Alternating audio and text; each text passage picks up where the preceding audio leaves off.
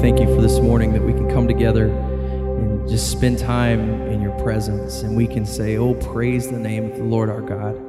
God, because you are good, and we thank you for all that you've done for us. We thank you for allowing us the freedom just to come and to worship. And God, I pray that as we hear your word this morning, God, that you would speak to our hearts. God, that you would show us things in us maybe that we haven't even seen. God, that you would open our hearts this morning. God, that you would move in us, change us, do what you need to do in us this morning. So we give this time to you, and we pray that you'd be honored through everything that we've done this morning. God, we ask these things in Jesus' name. Amen.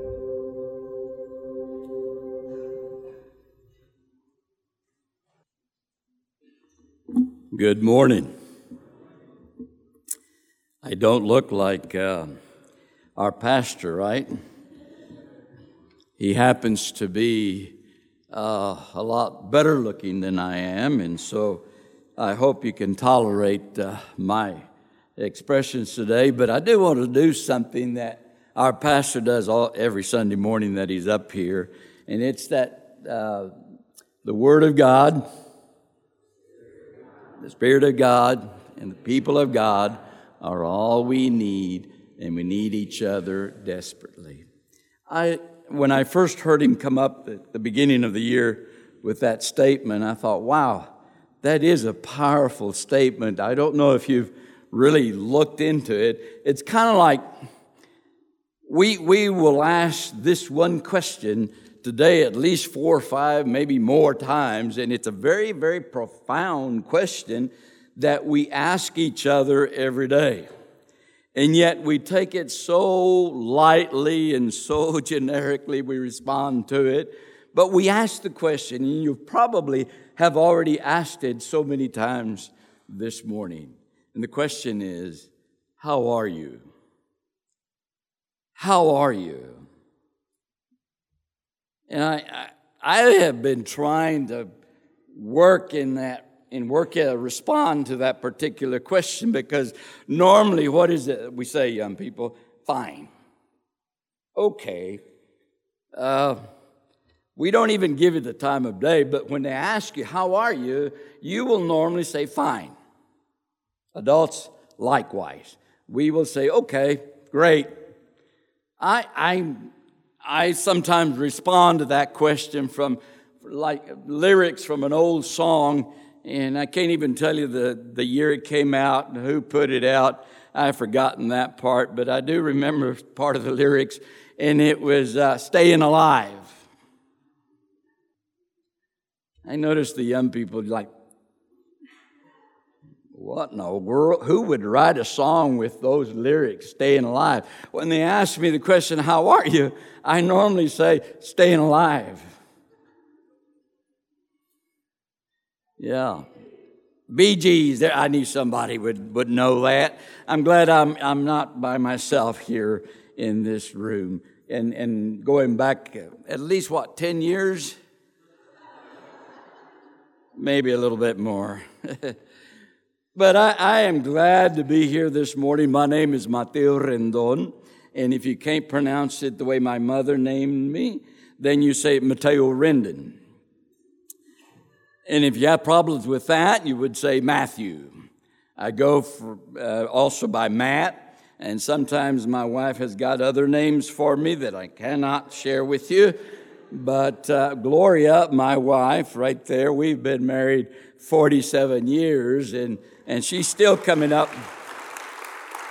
She's still coming up for names for me, even so today. I guess the older we get, it's kind of like a violin. The older it gets, the more beautiful the music comes out. I was going to use the wine allergy example, but maybe it doesn't work out so good for Christians, right? Like we're like wine, the older it gets, the better it tastes, or something like that. But anyway, that's my name. I was born and raised in Crosbyton, Texas, and I know that Andy is here. And Andy grew up in Rawls, Texas, 8 miles west of Crosbyton. So now you know where geographically you are, right? Well, it would be south of Post. north of Florida, west of Dickens, right there. I normally would say it is east of Lubbock, Texas. There you go. Now you got it, right? Some of you know where Lubbock is. I'd like for you to open your Bibles to the 4th chapter of the Gospel according to John, as he saw the events transpiring in the life of Jesus Christ. Before I get into the chapter, I want you to remember at least one thing. I know it's hard to remember what preachers say every Sunday. We remember more of the songs than we do. And by the way, Phillips, thanks a lot for that wonderful message and song. But before I get into the passage, I'd like for us to remember, because we're going to talk about subject matter is conversing with Jesus. Or as in 1971, some of you were negative like 50, but in 1971, I had my first conversation with God. I was a teenager. I had been brought up thinking that only certain people could talk to God, not regular people, especially young people, could talk to God. And so I had never had a conversation with God. And so I was, at the time, I was really wanting Gloria to be she was my girlfriend, but I still wasn't her boyfriend at the time. But we were at a lay witness renewal young people thing back then, and they asked us to stand and hold hands, and we had a circle. And I thought it was kind of awkward to hold hands with a guy. I didn't mind holding Gloria's hand. But anyway, they started young people talking to God. And I thought, wow, is that weird or what? These kids actually think they're talking to God. And of course, the thing was that everybody in that circle was praying to God. I didn't know at the time they were praying. I just thought they were like, really, folks, talking to God. Do you think God has got time to talk to us? And so they started talking to God. And it went around. About halfway down the circle, I realized that at some point in this circle, I was going to have to talk to God. And I'll tell you, I feel it even so today. It was like a softball right here. And the closer it got to where I was at, this softball was coming up. And 3/4 down the way, I'm like, I'm thinking, what in the world could I say to God? I'm still doubting the fact that I could talk to God and that He would listen to me. And here it comes. And it got to about 2 guys from me, and I'm like, this softball is right up here. I mean, it's coming out somewhere. And when that last person prayed, it was my turn. And this thing just busted. And I cried and cried and cried. And I was telling myself, don't cry. I was brought up in a home where men do not cry, especially in front of the girl that you want to be your girlfriend. And I just cried. And when I finished, it seemed like I had an amen to it because everybody knew I was done. Except me, I'm like, somebody came up to me and said, that was such a beautiful prayer. And I'm thinking, I don't recollect saying a word. But it was a prayer. It was my prayer. My conversation to God with God, and I will never, ever forget my first conversation with the Lord. Secondly, don't forget your conversation with God. But secondly, I want you to remember this. If this is the only thing you remember, please do so. In any conversation you'll have today, I've got articles of faith for my own life, and one of them is, in any conversation you'll have, remember this. It is better to have a heart without words than to have words without a heart. People really don't want to listen to all your words. They want to feel your heart. You know, we have this thing, I don't hear it as much today as I used to. God loves you and I love you. Well, that was such a big lie, the second part of it anyway. God does love you. I think a better statement would have been, and can be, God loves you and I'm trying real hard. You know, our words sometimes just come out. This is the conversation that this Samaritan woman in the 4th chapter of the Gospel according to John, and there's a whole lot of topics that Jesus and this Samaritan woman are having. And I'd like to start our reading. You can read the first 6 verses, but verse 7. When a Samaritan woman came to draw water, Jesus said to her, "Will you give me a drink?" His disciples had gone into the town to buy food. The Samaritan woman said to him, "You are a Jew, and I am a Samaritan woman. How can you ask me for a drink? For Jews do not associate with Samaritans." I've often wondered, could it be flipped around? Samaritans didn't associate with Jews as well. And Jesus answered her, "If you knew the gift of God and who it is that asks you for a drink, you would have asked him, and he would have given you living water." This is the first time this Samaritan woman has ever heard such a statement. What is living water? "Sir," the woman said, "you have nothing to draw with, and the well is deep. Where can you get this living water? Are you greater than our father Jacob, who gave us this well and drank from it himself, as did also his sons and his flock and herds?"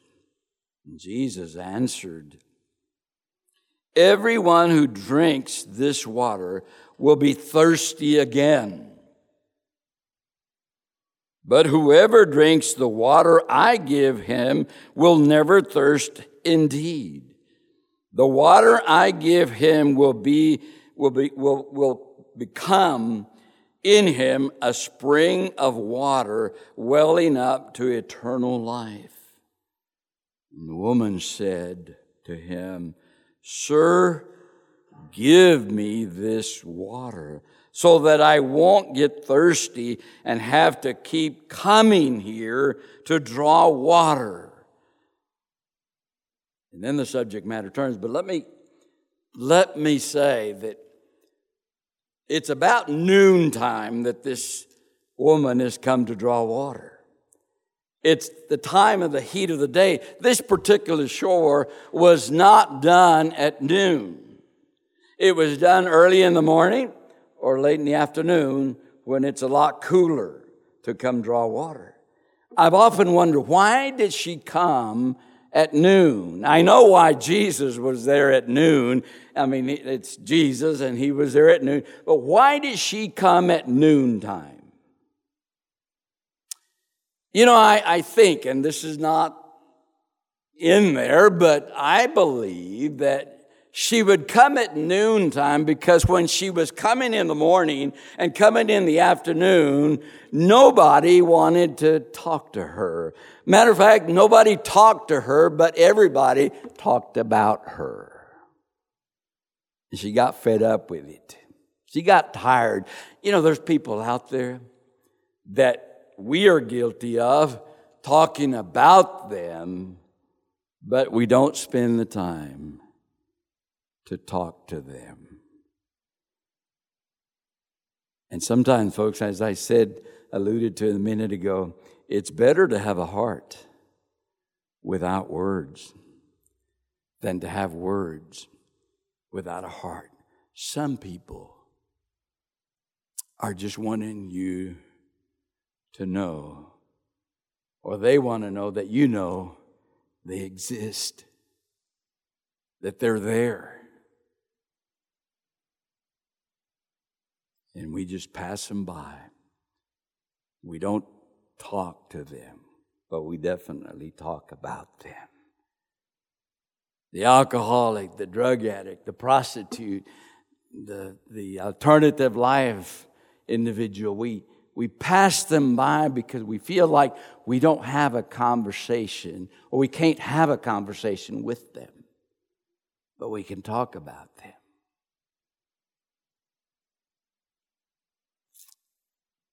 Jesus did not waste any time. And I know that Jesus knew that he was going to be criticized, because this is a Samaritan woman. Jesus is a Jew, and they're having a conversation. That's wrong. And on top of that, she's one of those women everybody talks about, but nobody talks to, except Jesus comes along and is talking to her. Her lifestyle is not one to be desired.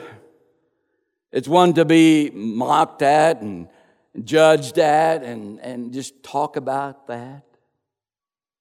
And Jesus spent some time with her and talked to her. You know, there's at least 3 things that we might remember about this particular conversation. There's a lot of subject matters, but I want to deal on just 3 of them. And I'm kind of a alliteration preacher.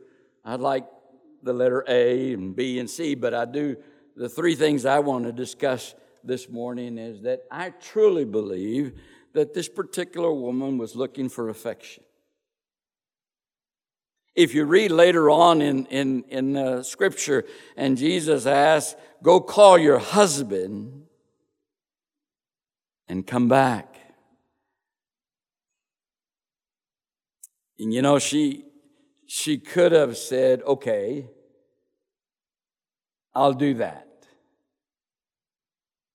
But somewhere in there's already conviction in her heart that this particular person that is talking to her knows about, well, she's really interested right now in this living water, because if I drink this water, I'll never have to come back to this place and face those ugly people again. I won't have to do that. I'm really interested in this living water that you've got to offer. It brings about the subject matter of affection. We are all of us are in need of being loved, some more than others, but we've got this need. And this particular woman, when Jesus says, "Go call your husband," she was up front. She was totally honest with Jesus and herself. And she says, "It's not my husband." And Jesus tells her, "Yeah, I know. You've had 5. And the one you're with now, not your husband." So I don't know, going back to another old song, and the lyrics of that song was, "Looking for love in all the wrong places." She was. She was looking for love in all the wrong places. That's why her life had been wrecked with all of these relationships that she's had, but Jesus still had the time and the heart to listen to her, to converse with her. If Jesus would have wanted, he could have said, okay, I'm done with this one. I mean, you've sinned too much. But Jesus recognized the fact that she is wanting affection for her life. And God is so good. Yes, God is so good that he loved her and loved me and loved all of us and continues to do so. How many of us could really say, I deserve God's love? None of us. There are days when we deserve it even less because of our behavior, if we looked at it that way. But I was at an exponential conference a few years back in Florida, and this one dear sister in the Lord came up to preach, and the first opening statement, there was a cross back behind her. And she turned around and looked at the cross and said, listen, the cross is not a symbol of a tragedy. The cross is the symbol of a strategy. Our relationship with God and our relationship with one another. Every time you look at the cross, remember, are you still conversing with God? I remember my first conversation. Now I become somewhat critical of those prayers that we used to say. They were very, very, we repeated the same thing over and over. And I'm starting to hear Baptists do the same thing. We're not sharing our heart with God. We're just coming up with some words that sound good. Our conversations with God have become a model or just a regular thing that everybody does. And when God really wants to hear your heart, doesn't really care about your words. But she's looking for affection. And in that affection, there's all kinds of things that boiled in her life, like she's afraid. She's afflicted. You know, there's anger in her life. And you know, when you have anger in your life, you are a hard person to love. But Jesus saw through all of that and still said to her, I love you. I don't want to talk about you. I want to talk with you. I want to have a conversation with you. Perhaps today, Jesus wants to have a conversation with us.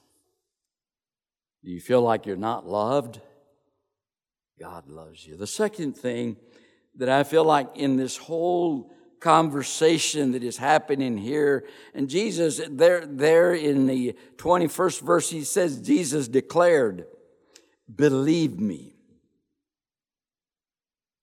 Believe me. I love you. Believe me, because she's also looking for some type of assurance in her life.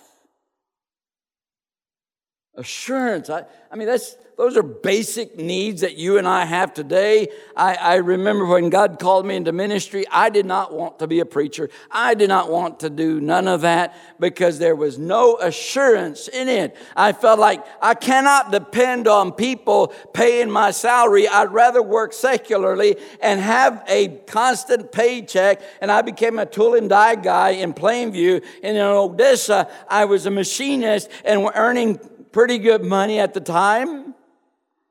And I thought, well, I can do a little preaching and pastoring this church bivocational because I'm not depending on them. I'm depending on my secular job. And God had not called me to do that. God had called me into full-time ministry, but I was not ready because I didn't have any assurance. God is so cool. He decides to shut down the company.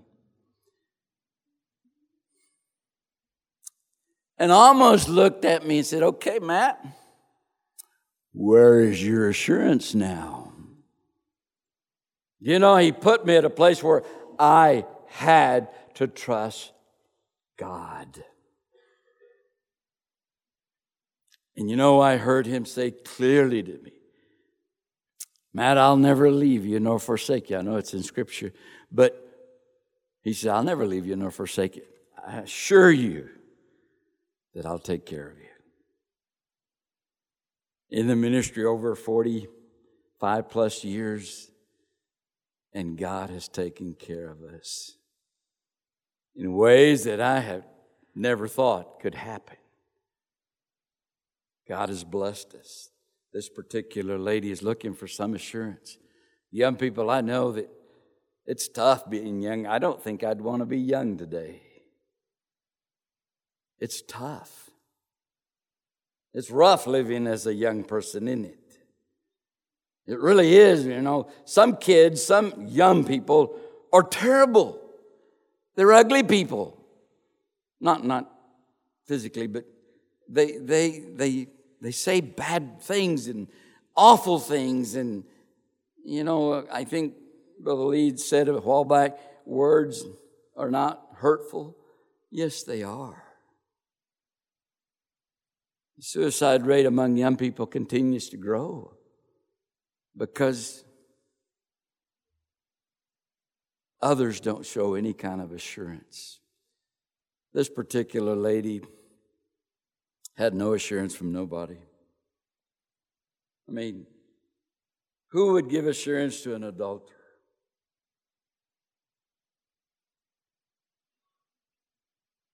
I don't know what she looked like, but I kind of have a feeling what the other women of the time was looking at.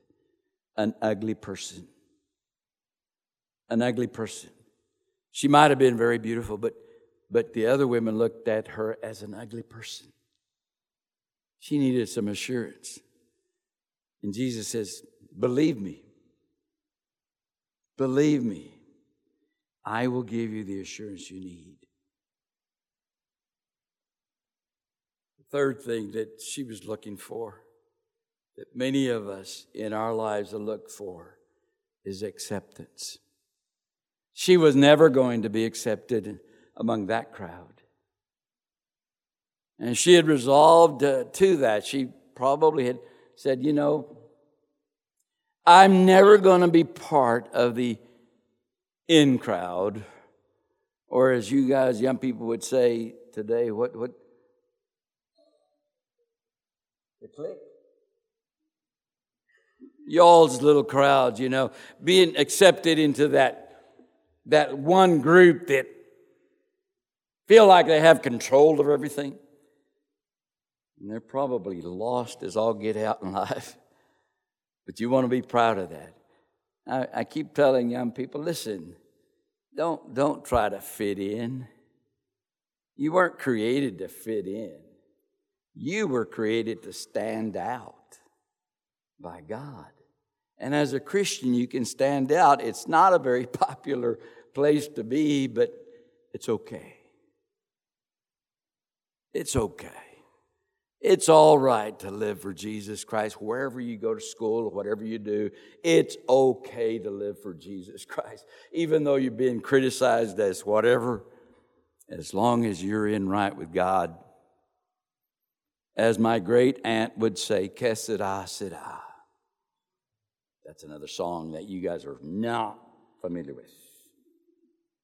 Acceptance.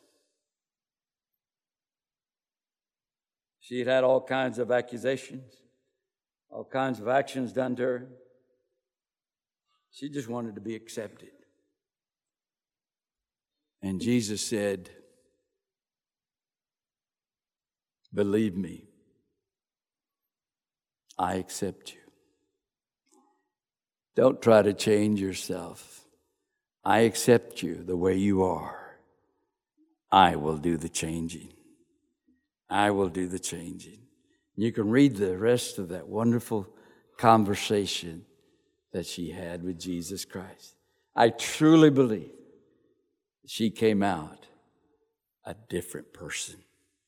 So much that she went and told everybody that this man knows everything about me. They probably said, we do too. Yeah, but this guy has given me acceptance. You guys haven't. This guy has given me assurance. You guys have cast me out. I'm a nobody. This guy has shown affection to me. This guy loves me, and you guys hate me. How many people do we know feel that way? And all they're looking is for some affection, for you to smile at them. Some type of assurance that, yeah, you belong in this society. You belong to this human race. And I accept you.